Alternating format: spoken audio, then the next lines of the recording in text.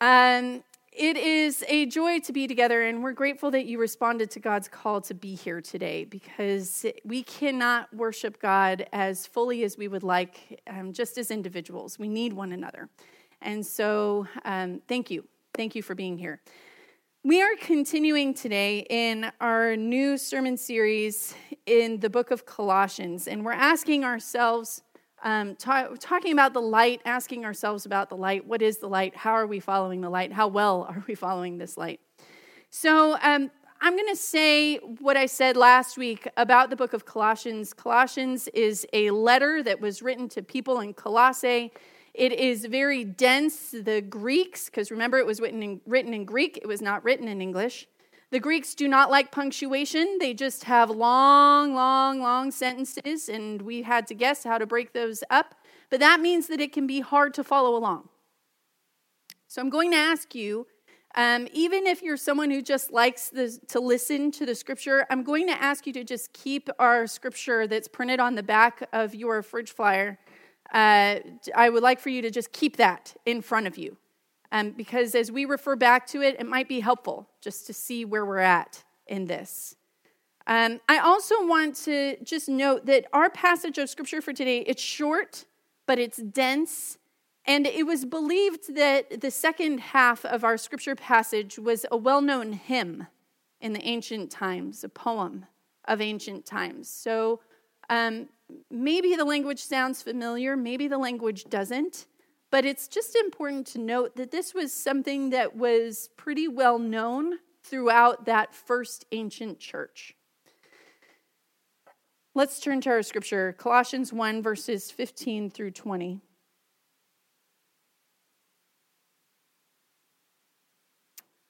Paul continues in his letter by saying this. The Son is the image of the invisible God, the firstborn over all creation.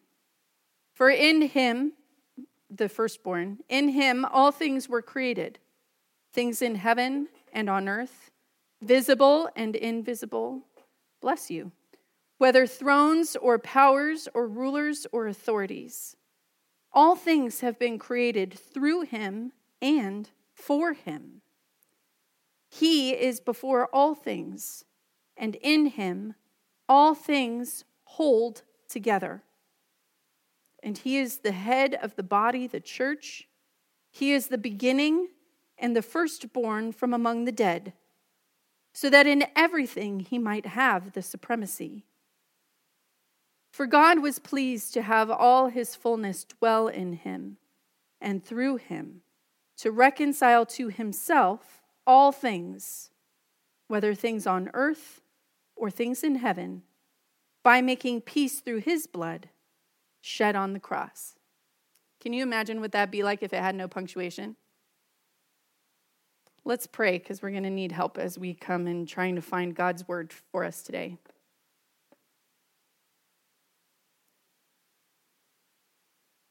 God, as we come to your scripture, we ask that you might invade this space and fill it up completely.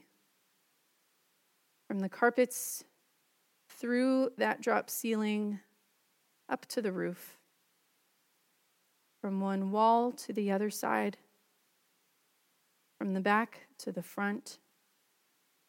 And as you invade and fill this space, Lord, we pray that we might not stand against you, but that we might open our hearts up to you, that we might allow you to stand closer to us than our skin,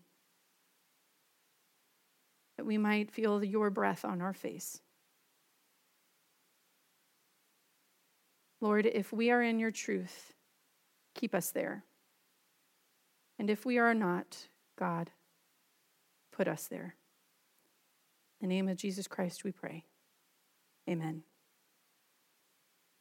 So as I said, friends, last week we started to dive into the book of Colossians, sort of using it as our guide, starting off this new year, considering what light we are following in our lives, as well as being honest with ourselves in how well we are following that light. And we started off by talking about how the book of Colossians is like the original Matrix, the movie, Because Colossians starts right off the bat by telling us that we know what we know to be reliable isn't really reliable. Colossians starts right off the bat by saying that we cannot use the basic knowledge of the world that we know to interpret the kingdom of God that is not part of this world that we know. If we want to understand the light, then we cannot use a logic that fumbles in the twilight. If we want to understand the eternal light of the kingdom, then we cannot use the finite lenses that we have. Instead, we need a new lens, a new cipher to help us to discern and determine what it is we see God doing, what we hear God doing, what we experience God doing.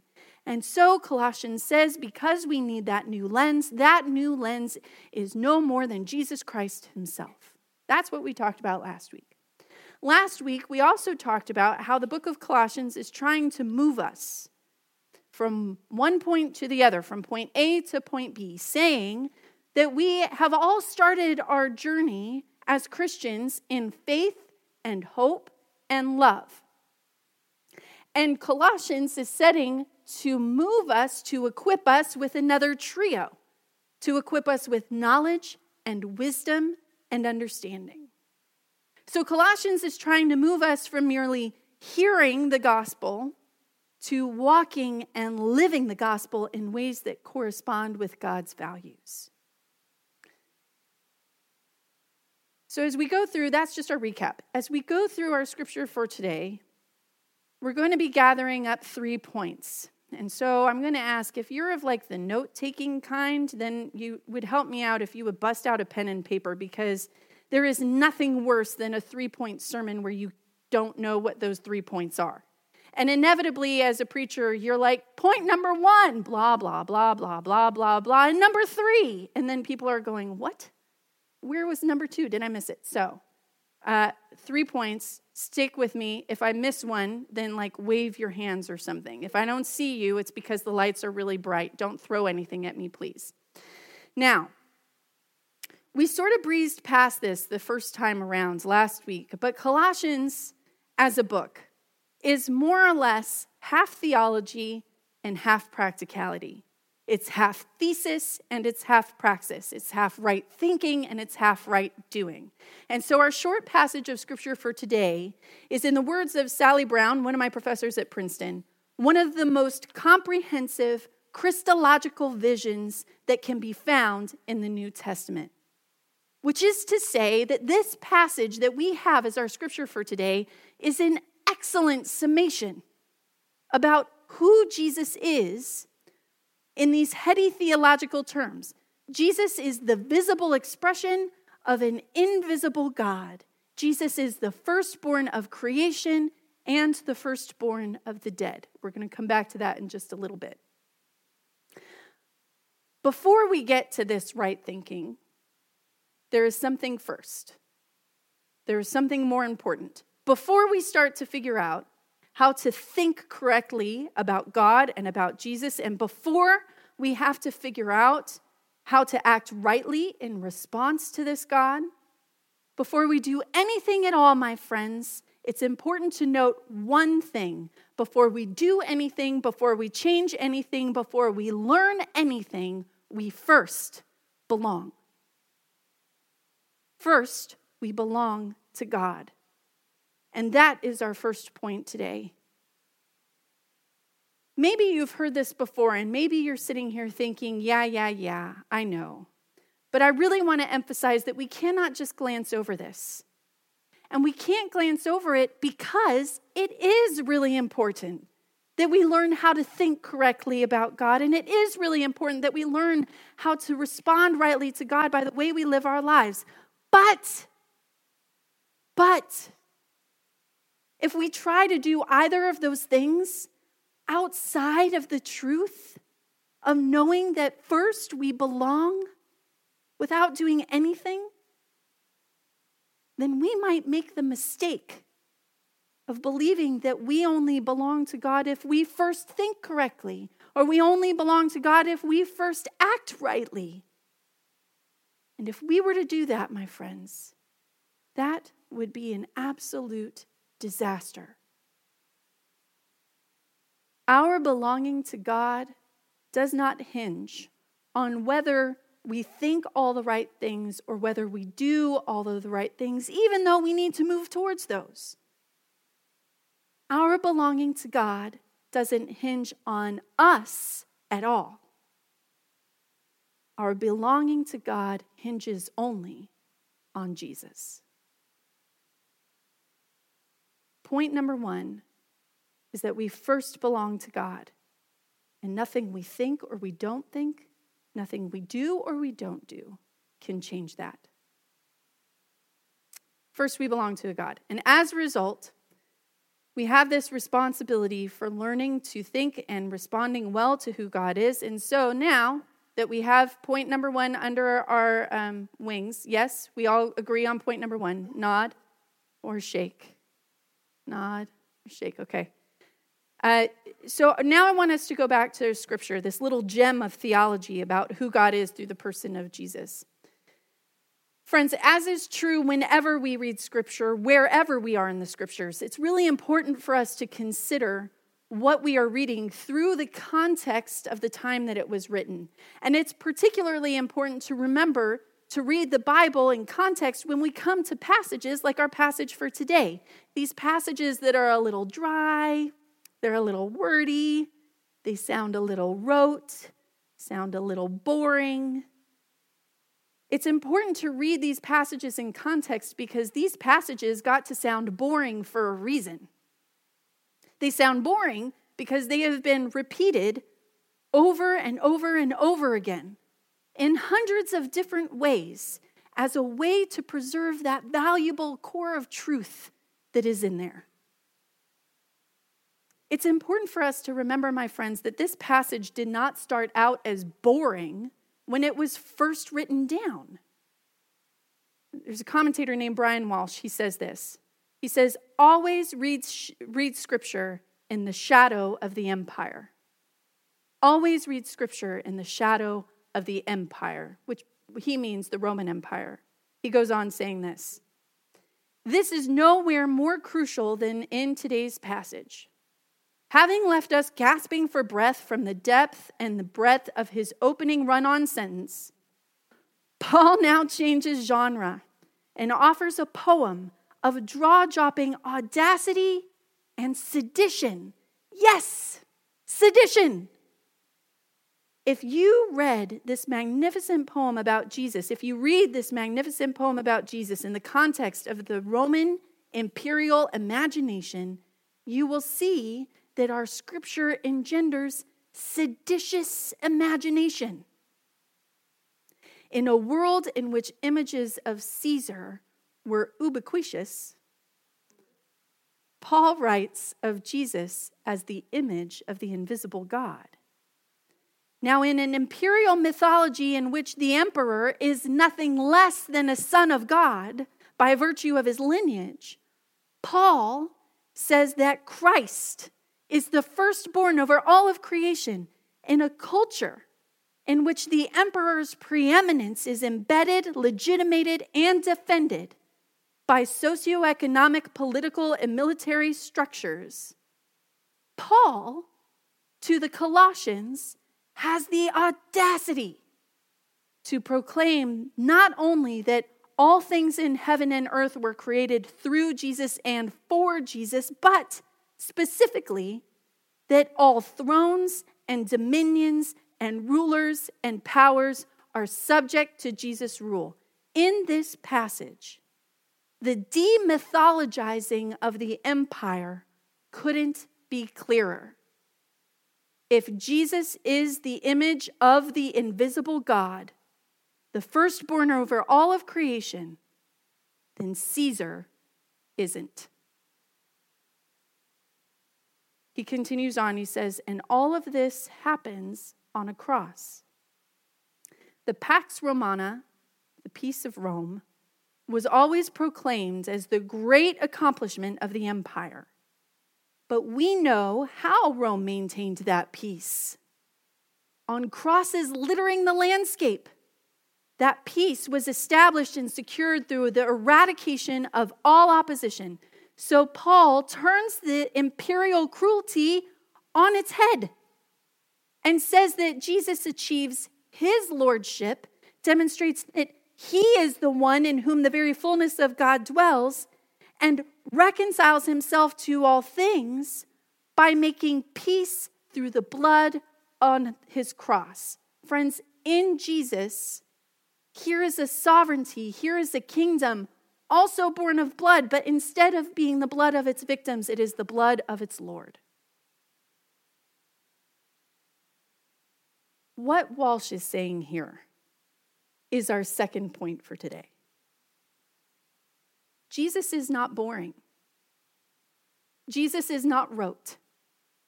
We cannot know everything about an infinite part of God's Spirit.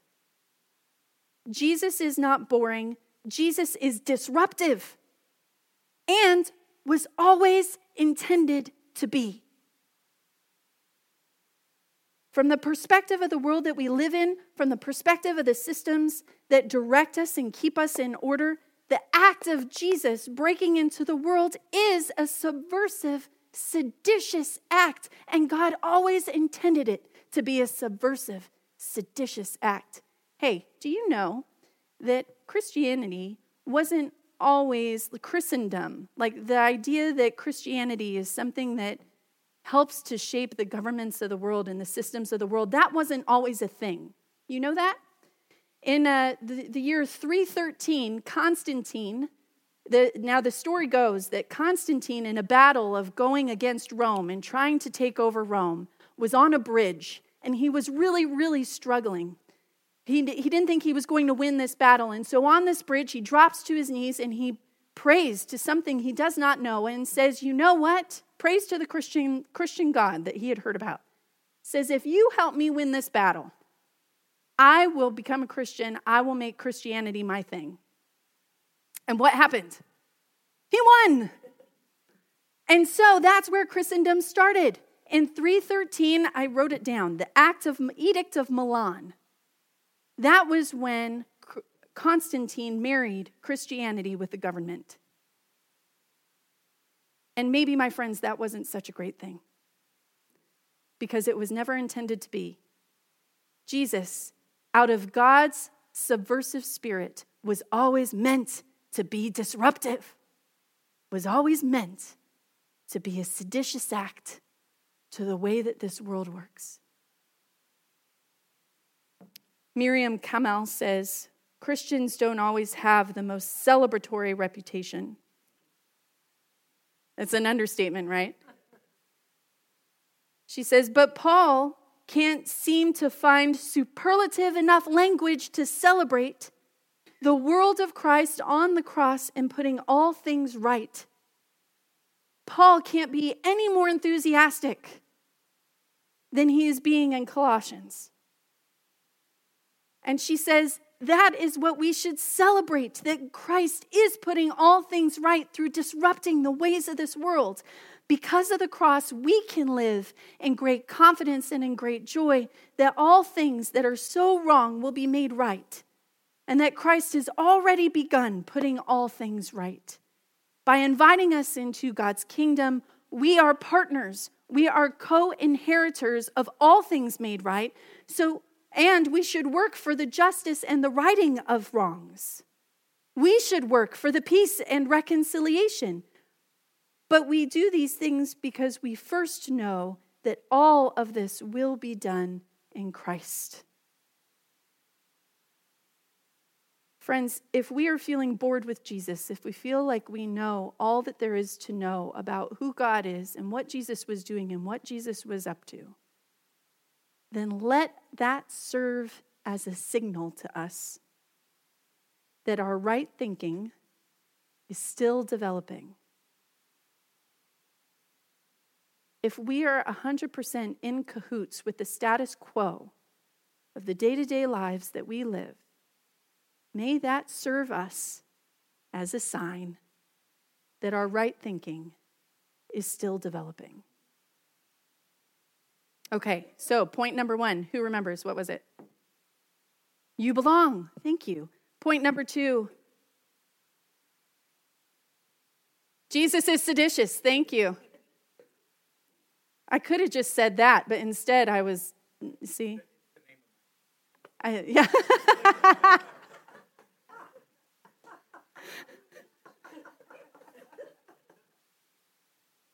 Oh, gosh, Todd Edwards, we love you. So point number 3. Resurrection is not about resuscitation. Resurrection is about new creation. Resurrection is not about resuscitation. Resurrection is about new creation. You remember at the very start of our sermon today when we talked about how Jesus is the firstborn through whom everything in creation was made, and that Jesus is also the firstborn of the dead? Remember when I said that at the beginning and then I said we don't need to talk about it until later? Here we are, it's later. We're going to talk about it because it turns out that being the firstborn of all creation and being the firstborn of the dead are one and the same thing. Carl Jacobson says it this way. He says, in Colossians, firstborn is employed in 2 different ways. First, Jesus is the firstborn of all creation. Second, Jesus is the firstborn of the dead. And in this sense, firstborn of the dead is just a simple statement of the resurrection, both of Jesus, the resurrection of Jesus, and of the promised resurrection of every believer in Christ. Individually, Jacobson says, each statement is striking and significant. But together, the 2 phrases work to form something much more. Jesus is both firstborn of the creation and of the dead. So what this does is connect the act of creation with the promise of resurrection in reverse. For Colossians, resurrection is essentially an act of creation, not resuscitation, but recreation, not just new life, but new creation. I'm emphasizing this, my friends, because sometimes when we talk about resurrection or when we talk about something being made new, when we talk about how there is life eternal, sometimes that can sound really, really exhausting. For those of us that have had a hard life, which we all have had hardness in our lives, for those of us that are struggling, for those of us that feel weary, for those of us that are wounded, or for those of us who are gasping for some reprieve, the idea that somehow when we are able to rest in peace, that we will be raised up again to continue on in that journey, that doesn't always sound so hopeful. But resurrection is not resuscitation. Resurrection is new creation. And what that means is that when we submit our lives into that sacrifice of Jesus Christ, we are made new completely. 2 Corinthians says, the old is gone, the new has come. And it says it with an exclamation point. The old is gone, the new has come. The things that continue to plague us, that weigh us down, they might leave their scars on us, but we will be made new. The things, the hopes, the dreams, the promises that have failed, that have petered out and died, they will be made new. Not resuscitated, new.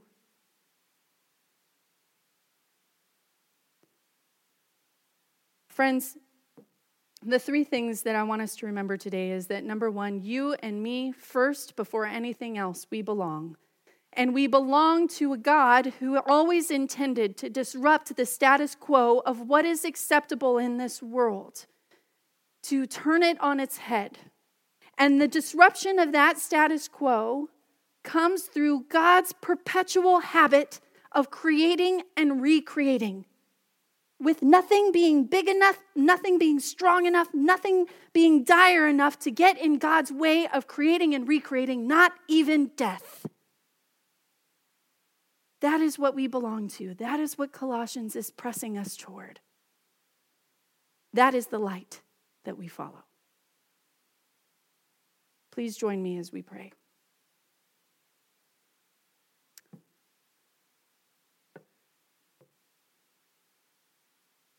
God, sometimes it is easier to just go with the flow, to go along with what we know, to repeat what has been done, to not stand in the middle of the stream with the water pressing against us and pushing us backwards. Sometimes, God, that is so much easier, and yet that is not who you are.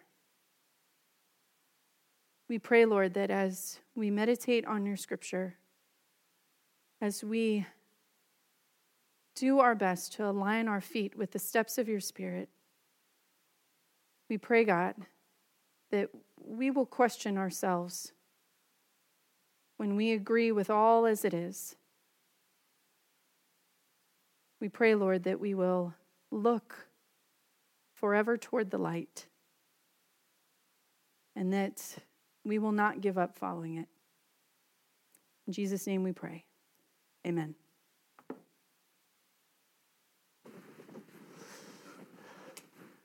Friends, in commemoration of